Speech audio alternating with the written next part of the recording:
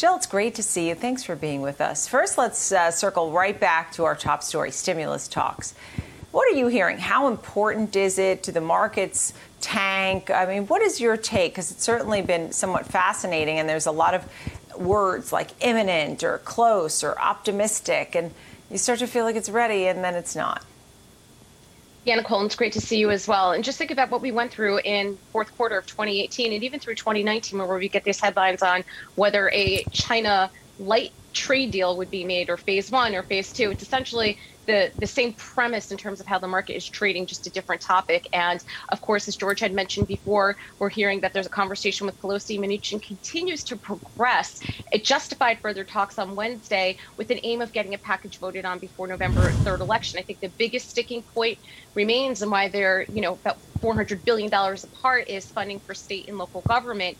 I think markets are also dismissing any election uncertainty ahead of the last presidential debate, which we'll see on Thursday. I mean, we're only less than 2 weeks away, which of course is a lifetime in politics. Also following on what George had said, perhaps there's some pricing in a Biden win as polls and betting sites suggest. I'll mention Predictit, which is a data partner of NASDAQ's. It's basically the stock market for politics, and it'll have the betting odds. You can actually trade around what Predictit is seeing within their data, and it's anywhere from the U.S. national election to local municipalities. It's global. It could even be something like, whether Brexit will happen or not, or will stimulus happen before Brexit package. It's really quite incredible how you can make a market in virtually anything, and of course, politics notwithstanding. So I think, regardless of what betting sites are saying, regardless of what polls are saying, we saw what happened in 2016, and it did not pan out the way the polls had suggested. So, of course, the main message there, looking, in between the lines, is, of course, get out and vote, because it is really quite an important election.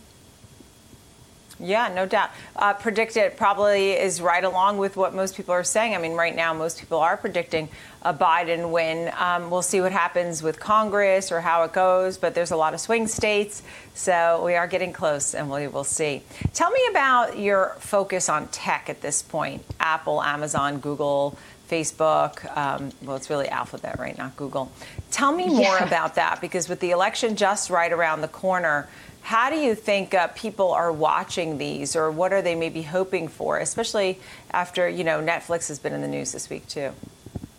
Right, of course. And I think this is going to go back to all kinds of technology companies that have become the work from home stocks. I would call the work from anywhere stocks, because that's not a trend that's going away. So, of course, it's going to be really key what they say in guidance and on conference calls if they think that this momentum can remain that they saw through the second and third quarter of 2020. And of course, as we're coming into the late fall and winter season in the Northeast especially, will those trends remain? Can they be accelerated at any point, or have they already went through the peak? So I think that's really what's going to be key. Of course, it's a bit tough to focus on more macro for these companies, because it really has been hard to establish what policy may look like considering the uncertainty around the election. But speaking more near term, after the close on October 29th, and this is all happening within 30 minutes of each other, Amazon, Apple, Facebook, Alphabet, Twitter, all report. So that should be really interesting. Of course, we'll be looking for movement in the NASDAQ 100, our proprietary index at NASDAQ, but certainly these companies are the ones that were leading the way in 2019.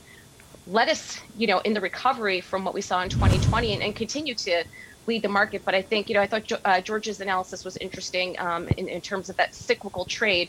But I do think many of the trends that tech had in place accelerated by COVID-19 is not something that's going away. It's just we're going to have to learn what it looks like operating in a virtual environment, leveraging these newer technologies.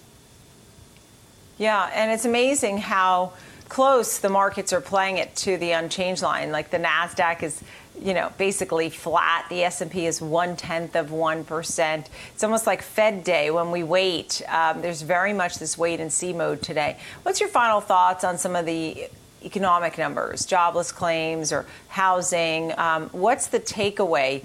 How we're feeling about the labor force? I know you talk to a lot of economists. You have a whole team there at the NASDAQ. Are people feeling like things are getting better? I know they're not great, but are they getting better? Well, it's interesting that you asked that question, because I do daily work with our chief economist, Phil McIntosh. And of course, like you, I have a number of strategists that come on the show to talk more macro.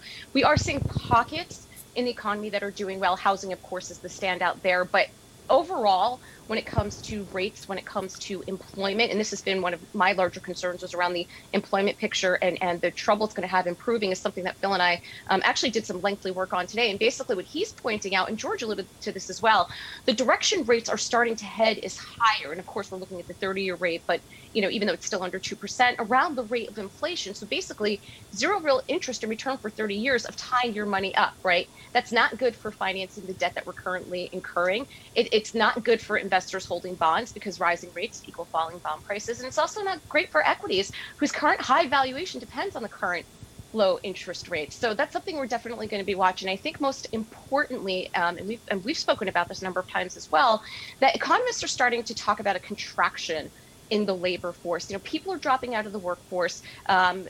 There's factors like school closures that are preventing parents. They're going to have to stay home. That could be playing a role. People are giving up looking for work. Many companies have furloughed what they've already rehired, and they've rehired any of the staff that they want.